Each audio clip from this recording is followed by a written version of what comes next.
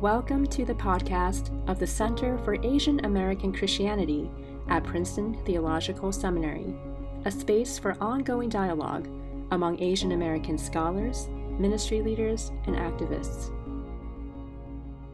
Thanks to the Betsy Stockton Center, as well as the Center for Asian American Christianity, both at PTS, which has long led in significant ways in the freedom struggle that we're all trying to kind of find our way forward in. So what I'm going to try to do today is talk a bit about solidarity. And I'll just preface it by saying it is maybe the most difficult topic, certainly to me, the most personally painful part of this journey. And it's led by the conviction that if you think about things on race and racism, that solidarity is not simply a byproduct or an outcome of the revolution of liberation. It is the very instantiation of it. And so this is supposed to be hard, or it is hard. So many of you know, unfortunately, I'm sure that I've been on this long book tour for this recent book of mine, Asian Americans and the Spirit of Racial Capitalism. And what happens on book tours is that, you have to answer for the book. And in my case, that means you have to come and fall out the lines of conversation and argument that you've made in a book, and you have to follow them to their conclusions. And with book tours, I found at least you go increasingly further out on the limb that you created for yourself. And sometimes that limb breaks and you fall down on your butt and, you try to climb back up. But also what you do is if the limb holds, then you risk further out on the limb. You think out further conclusions from, say, premises of an argument. And that's what I'm going to try to do today in terms of thinking about questions of solidarity. I will say that these questions, it's very hard for these questions to play out without significant costs and consequences. Say costs of one's convictions. The costs, I think, for a book like mine is in terms of questions of solidarity. And I just will be upfront about this because I think it's important to be honest. The cost is if you push a racial capitalist account of race and racism, if you think that the driver is a larger political economy of domination and exploitation, then that will seem to some folks like you're diminishing the power of anti-Blackness. And whereas I think I'm trying to think through what anti-Blackness entails certainly for African-American folks, but for all of us as we live in this world. And then the second consequence or challenge for a project like mine is insofar as I raise significant questions about the adequacy of racial identity as a point of analysis and a point of political organizing, then it can't help but look like you're challenging primary ways in which people have life in this world. And so I will say I felt those consequences throughout, and I feel like I've faced some pretty dear consequences for them. But to kind of think through the implications is to kind of go further out on this limb. I was nervous about giving this talk until I heard my colleagues speak yesterday, and a serendipitous conversation with Dr. Julius Crump, who's speaking later today, maybe gave me some spirit-laced liquid courage. But also I want to say that I think if you think about the work of, say, Hay Pin M over the course of her career, very much on the front lines in places of challenge and risk, I just think she's a profound inspiration to me and a lot of people. So that's just to say I'm going to blame Julius and Hay Pin for everything I'm about to say. And so if you take issue with it, please take issue with them in the Q&A. So what I've begun to start thinking is that we need two theologies of anti-racism. That is, when I think about the question of solidarity, just how challenging it is, we're going to need two theologies of anti-racism, or at least two conjoined parts of a single theology. So the first theology is the one I espouse that many of you know, that a theology of revolution begins with an ontological description of the world, that justice and mercy are natural to the world because they are natural to God. And so revolution and liberation are part of the deep economy built into creation. What this means then is that the proclamation that comes out of worshiping communities, then proclamation is the primary political key of Christian anti-racism. That really what we are doing is leaning into a political economy of liberation built into God's very own life.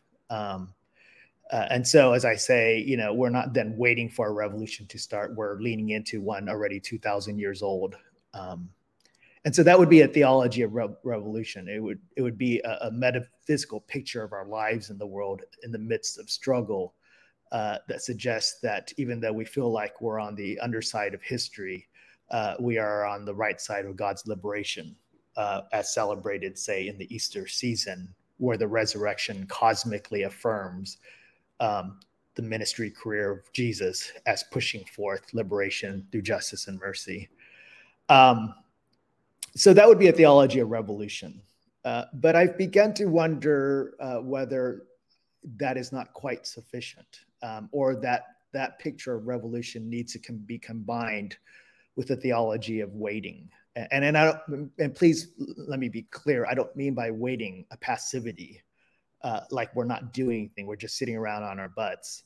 I mean a waiting in the midst of action, that while we can be faithful in pursuing liberation, that there also needs to be an attending sensibility that revolution often stalls, even one that is built into God's life as the fate of creation, that it often stalls. And then we need to know how to think about that. And if you don't have both a theology of revolution built into the order of things, but also a theology of waiting, say active waiting, then you won't be able to make sense of just how difficult the struggle is, which should be clear to us insofar as we understand what we're struggling against.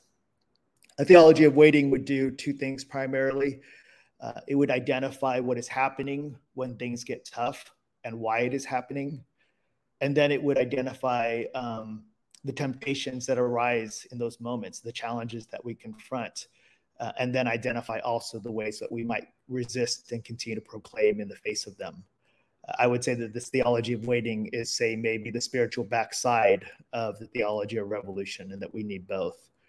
So let me kind of describe why waiting, a theology of waiting, is necessary. And this goes to a question of how I understand race and racism. So to understand why a theology of waiting is necessary is to understand the central role that solidarity plays in a racial capitalist approach that understands race and racism in terms of political economy. Or, as I said in the beginning, why solidarity is not a bonus, or simply one among many outcomes of revolution, but in very serious sense, the very expression of it. So to understand the significant role that solidarity plays in this picture, and therefore why we need a theology of waiting, while we wait for it to happen, as we wait for it to materialize, we first need to understand what racial capitalism is, right? And so racial capitalism is the ideological justification for a world of extraordinary domination and exploitation. Racial capitalism helps us understand that race was invented and deployed and used as a ruse for this justification and domination. It is the ultimate gaslighting move to blame onto those who suffer domination and exploitation, to blame them for the domination and exploitation that they suffer. And they suffer daily and they suffer persistently. It is to say to them, it is not because our society is unjust, it's because of you. It's something natural to who you are. It's your race. And so racism in this picture is a justification. It is the lending of a veneer of respectability onto a world that is obviously and grossly, extraordinarily, violently, and inhumanely unjust. That's what racism does in this world. As I often say, racism is what racism does, And what racism does is it works, enables and holds together our world. In this light, we will then remember, come to discover that race is not about difference. It's not about diversity. Race was created for differentiation and stratification. It is the differentiation and stratification necessary for labor and property distinctions to hold forth. And we see this time and time again in our history. The differentiation between whites and non-whites, even in white Europe, for the sake of certain and specific kinds of labor distinctions. The creation of white as a category in the colonial Americas, as a creation and a ruse to further the aims of enslavement, property relations, and colonization and thievery of land and peoplehood. We see this also, as Du Bois reminds us, among race is again a deployment of a ruse to separate out, say, poor white folks and poor Black folks in Reconstruction. We see it again as the use of a category of, say, Chinese, South Asian laborers in the late colonial American period, again, to justify systems of domination, exploitation, largely around worker visas, or simply migrant labor, contracted migrant labor. And then we see it consistently for the last hundreds of years in terms of how the Americas have been imagined and how borders have been imagined. Consistently, you see race as this fictive ruse to justify these things. It is the gaslighting, blaming of the victims for this society. If this is the case, if this is what racial capitalism is, and what racial capitalism is what it does, is that it uses race to do these things, right? Then revolution begins at the moment in which those who are exploited refuse the ruse. They began to recognize that the ruse is a ruse, and its divide and conquer strategy is built in. Notice the distinctions I previously named. The idea was a divide and conquer strategy among different types of Europeans, divide and conquer strategy among different types of laborers, divide and conquer strategy among poor whites and poor Blacks, the divide and conquer strategy among Chinese migrant laborers and oppressed white laborers, and oppressed and enslaved African American laborers who've been made property, and the exploitation and division among, say, nativist sensibilities and Latinx communities, including those who are holed up in prisons at the southern border to this day. And so what you see is race is created, and it does work. It enables the society. It justifies what are otherwise obviously monstrous realities. That is, the divisions that occur between us are not accidents of this political economy. It is what this political economy amounts to. If all that is the case, then revolution begins at the moment when those who are exploited refuse the terms of the ruse. They refuse the terms of racialization meant for meant for differentiation and stratification. As long as we hold to the lines of the political economy that is meant to divide us, then in some sense, we further this political economy. That's what I mean by, in my account and the account of racial capitalism put forward by the Black radical tradition, right? Coalition and solidarity is not, one among many outcomes or a byproduct of revolution. It is the very means by which revolution gets off the ground. This was something that Noel Ignatieff, the socialist organizer, saw early, why he wrote the book, How the Irish Became White. It was to try to remind his white factory steelworkers, his co-factory steelworkers, that the racial chauvinism, the white supremacy that they subscribed to, was a ruse that they had been taught to believe so that they would not unite with other factory workers who happened to be people of color. He said that the built-in anti-Blackness to a lot of white supremacist culture among the lower class was meant. It was intended. And until they refused those terms of white chauvinism, white supremacy, then in a sense, they would be locked into their own oppression. We know that one of the powers of President Trump's presidency, his candidacy, was precisely to weaponize this sensibility. Rather than to step in to name what is important about liberation among the white underclass, Trump deviously figured out how to weaponize it for his own political gain. One of the things Ignatieff mentions at the end of his life in a tragic turn of events is that rather than white nationality and the roots of it and the roots of its deployment within white supremacy, rather than recognize that among the oppressed white underclasses, the politics of identity have furthered it, further instantiated it, further said to white people the most important thing about who you are as a person is that you're white, and white is all you will ever be.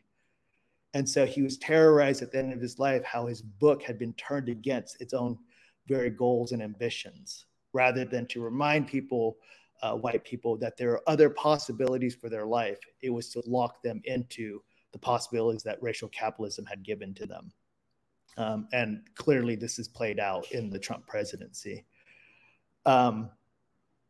We can also see all this, right? And when I get to, as I'm trying to get to this question of why we need this politics, this theology of waiting, and why solidarity is really hard, we can also see this in the LA riots and how we talk about the LA riots, both in the happening of the LA riots and then in the long legacy over 3 decades of how we have tended to think about the LA riots. From a racial capitalist political economic approach, what the LA riots can be thought about is something I describe as a racial capitalist aftermarket. And we could think of the killing of Latasha Harlins by Soon Ja Du, right, as the articulation of just how brutal a society built on racial capitalist aftermarkets becomes. That again, these are not accidents, but fated realities of this political economy. What a racial capitalist aftermarket is the articulation of how racial capitalism works out, especially how it's worked out, say, in the last 50 years. The racial capitalism, as we know it, comes downstream to an entire political economy in which capitalism emerged, not say subsequent or after chattel slavery, or not subsequent or after the genocidal dispossession of lands of natives, that rather capitalism emerges in these very forms. These are co-emergent principles in the Western and Northern world. And so what capitalism is it produces these realities. And again, it uses race to justify them. What happens in the post-1960s after the freedom struggles along lines of gender, race, internationalisms, what we see is an extraordinarily powerful backlash in the form of a Thatcherite, Reaganite, neoliberal capitalism that began to say, if we're going to try to survive eventualities like freedom struggles, if we're going to try to hold on to the world that we forcibly have put together over hundreds of years, then we're going to need to double down on that economy. And this is exactly what happens in the 1980s. It's not simply the taking away of social welfare or the taking away of unions or collectivization, not only, right, the growth of the carceral state or the evisceration of rural communities, including the farming, local farms owned by companies rather than massive corporations, right? It's not simply the incredible spread of globalization over the entire world and the way that these are built into guarantees in the American neoliberal political mindset in the banking industry, right? But it comes out in very particular kinds of things. And so when you think about South LA, right, in the midst of the LA riots, what you had is these food deserts. And these food deserts operated on the principle of exploitation begetting exploitation. That is, the exploitation of American chattel slavery and its Jim Crow afterlife results in extraordinary inequality, an incredible maldistribution of allocation and access. So what you don't have in a lot of communities, in both rural and urban communities, is the basic infrastructures needed for life. And we're talking about education, employment, access to healthcare, financial markets that are sustainable and committed to local communities. You don't have any of this. This then sets up the opportunity for others to exploit it. That's the nature of an aftermarket. It's exploitation in the background, unaddressed, leads to inequality, which then invites further exploitation. Who exploits that, in some sense, becomes less of a question than the structure set up for exploitation.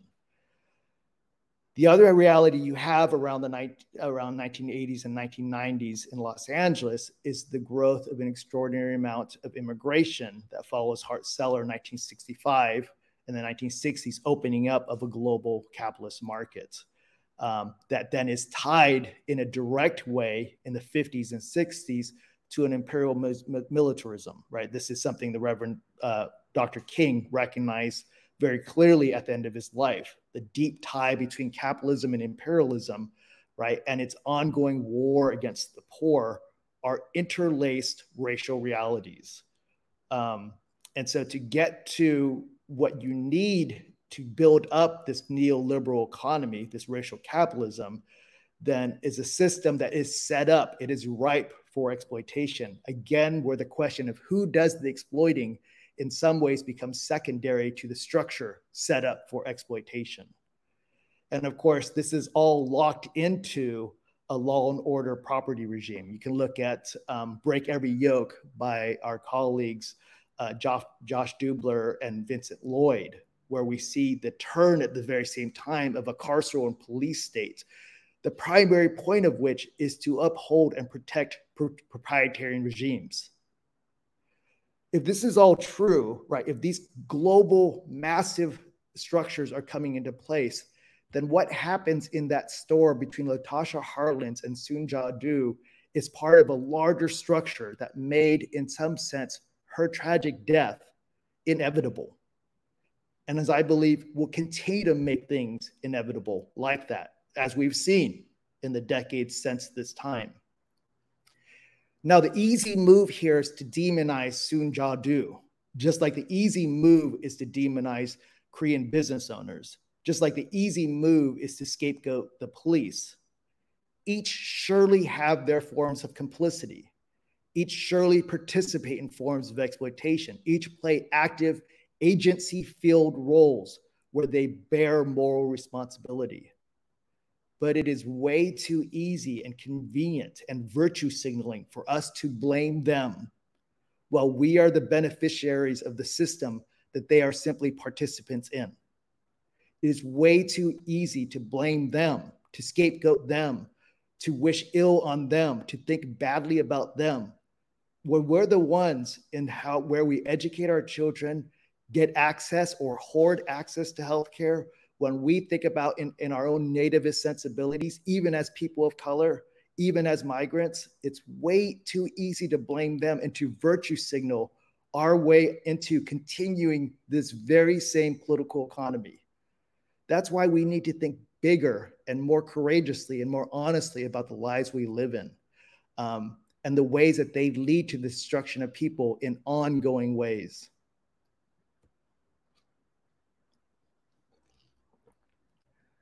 So then how do we think about solidarity if this description of political economy and racial capitalism is somewhat even in the vicinity of being accurate?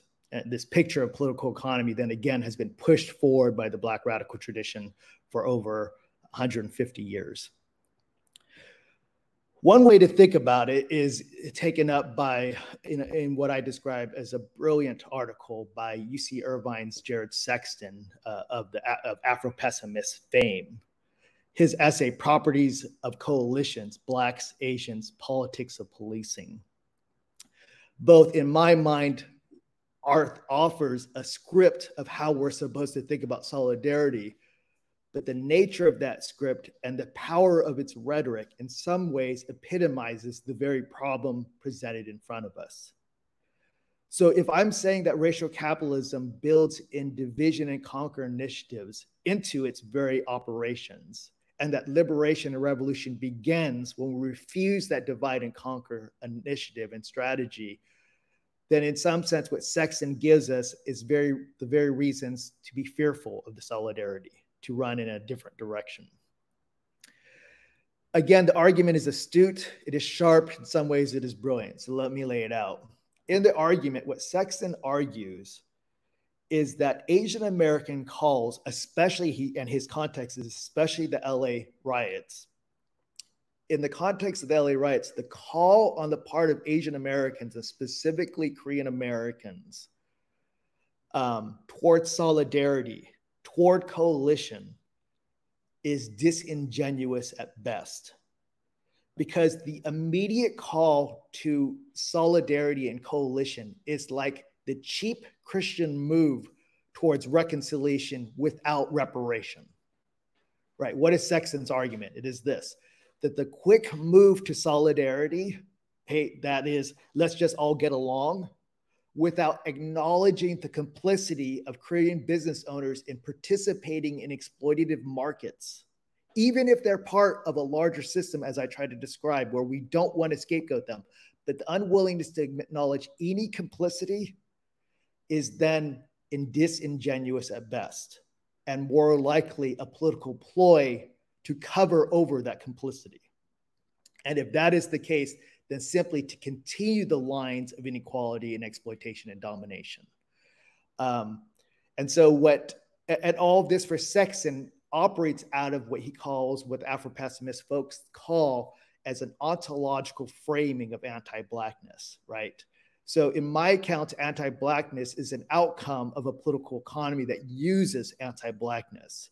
For Sexton, anti-Blackness is the whole thing, right? And so in some sense, they're mutually opposed descriptions of the world, and therefore they have mutually opposed descriptions of what solidarity comes to. In Sexton's account, there really is no possibility for solidarity unless the solidarity is built around the foundation that we believe that all things reduce to anti-Blackness. Again, it's a powerful rhetorical description.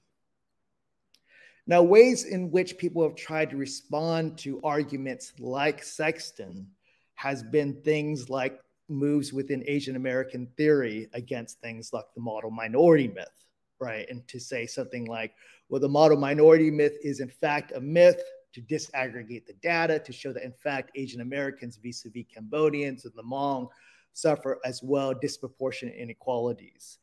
But there are also, and I think there's undoubtedly value and use in this theory, in this theorization and its use of the empirical evidence. But at the same time, as I said earlier, that there's a part of that kind of move that kind of misses something important to the basic eye test of the persistence of anti-Blackness. That in the same way that we want to disaggregate, say, Asian Americans within the various groups that comprise Asian Americans to show the absurdity of the category altogether, just like we want to disaggregate how race works out materially by disaggregating African Americans by class and socioeconomic class, it's also really important to hold on to things that authors and sociologists like Arthur Sakamoto show that is consistently true about the persistence of anti-Blackness and the ways that Asian Americans are in some ways able to resist the capture of racial capitalism in these kinds of ways. I would balance that by saying Matt Bruenig and the people over at the People's Policy Project have also shown the ways that maybe the best way to think about the racial wealth gap isn't really to think about it only in terms of racial wealth gap, but the wealth gap in general. So I want to say that these are all kinds of things in the complexity of this argument. And I want us to step into the complexity, not fear it, because there's two easy answers, two convenient ways of approaching it, but we want to step into the complexity.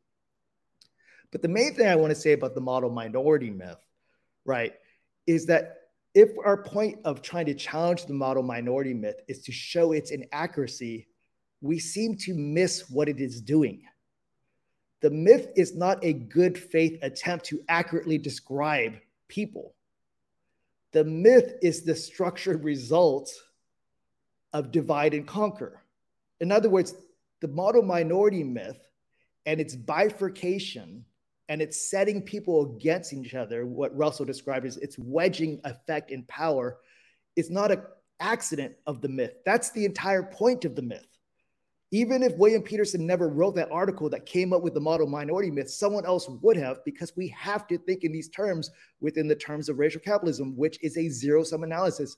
We're always going to think over and against each other in zero-sum terms because that's what racial capitalism is. That is what a political economy based on competition and finitude and stratification and differentiation amounts to, right? And so that's what we want to get our mind around. It's not various revolutions of how accurate the myth is. We want to understand the structural role of the myth and how the myth and the white-black binary work in tandem with each other within this larger stratification.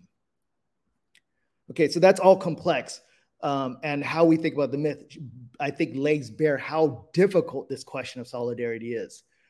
But in some ways, the difficulty of solidarity, for almost the exact same reasons, plays out much closer to home. And by home, I mean our theological and religious and Christian context, our everyday lives with neighbors and coworkers and family, but also in spaces of academic spaces like this one.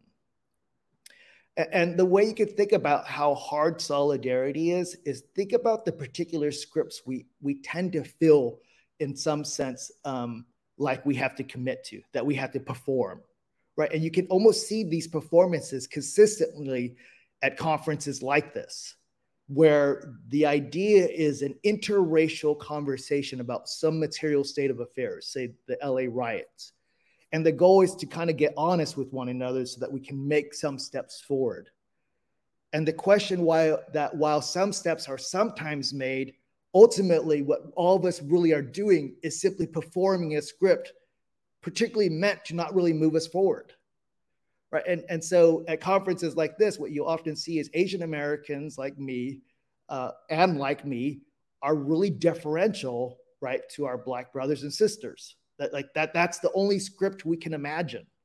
It's hard for us to try to name, right, and that difference is naming our complicity, like I have. And there's something obviously right about that, but is that the only script available to us, right? To think that that's the only script available is to think about, say, the terror of the images of, say, African Americans doing violence to Asian Americans in the last 2 years of the anti-AAPI deluge of violence that Russell and his colleagues have documented. Now, to be clear, the vast majority of those instances are perpetuated by white folks. But there are at least a few instances, right? There are at least a few instances where the perpetrators were Black folks. This happened in my neck of the woods just 2 days ago when an African-American man jumped out of a car and shot 3 Asian American workers, right? Same kind of thing has happened in places like New York City. Now, again, to be clear, this is the tiny majority of these 11,000 cases, but they do happen. And what are the performances that play out when they happen? Well, Asian Americans simply don't know what to say. Because if we name something, we feel like we're betraying something or someone. And so we just sit back and we're just quiet about it. And there's no room to be honest about how we feel about this experience. And without giving voice to what's happening, then we seem to cede the ground to whatever narratives that will describe that, including the white nationalist, white supremacist ones, or the ones about carceral states, or the ones that would seek to imprison or lean into an unjust justice system. We need to have thicker and more honest conversations that names complicity wherever complicity plays out. But I fear that the scripts, right, that Sexton seems to articulate and give voice and justification for, makes it the case that Asian Americans are not just marginalized and put to the side, but inevitably and persistently marginalized and put to the side, that somehow we don't count. I feel like I see this every single time, not like sometimes, every single time when universities talk about diversity, equity, and inclusion, right, DEI initiatives. I have all kinds of critiques from a racial capitalist political economy critique of that world. But just interpersonally, just in terms of my experience of it, it's the experience of sitting in a room and people talking about equity like I'm not even there. Like the fact that I make up a tiny percentage of my university does not matter at all. And not something that I don't matter, that where I matter suspiciously. Like there's just too many of me in the room when clearly that isn't the case. Am I allowed to talk about that? if I say that, am I taking something away from my Latinx brothers and sisters, from Latinx communities and histories? That's the performance I feel like I'm stuck in. And I'm just exhausted by this reality, right? Just like our brothers and sisters across many communities are exhausted, right? Exhausted by these rhetorics and these performances that we have been scripted into by a racial capitalist economy that says, this is where you belong. This is what you have to say over and over again.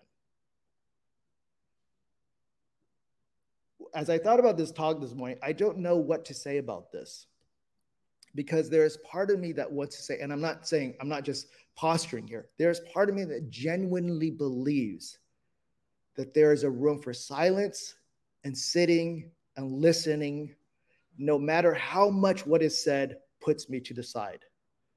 That in coming to America, we step onto a land soaked in blood, the blood of Latinx communities, the blood of Black brothers and sisters, the blood of indigenous peoples, the blood of the oppressed whites, the blood of the ongoing oppression and patriarchy against women, that we step into that world.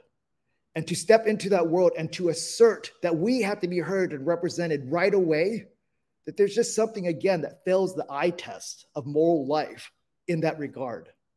So there is a part of me that believes there's something right about this performance, that when we perform it, there is a way in which the performance is both virtuous and can be performed virtuously. And if you want to see models of that, just look at all my colleagues' presentations so far. Maybe to see an unvirtuous performance of it is to think about this very talk I'm giving right now. Right? But there is this sense in which maybe the theology is one of sitting back, and what solidarity does name is the allowance to sit to the side, to dispossess, to lean into the promise of joy that comes with dispossession that Jesus promises of the dispossessed.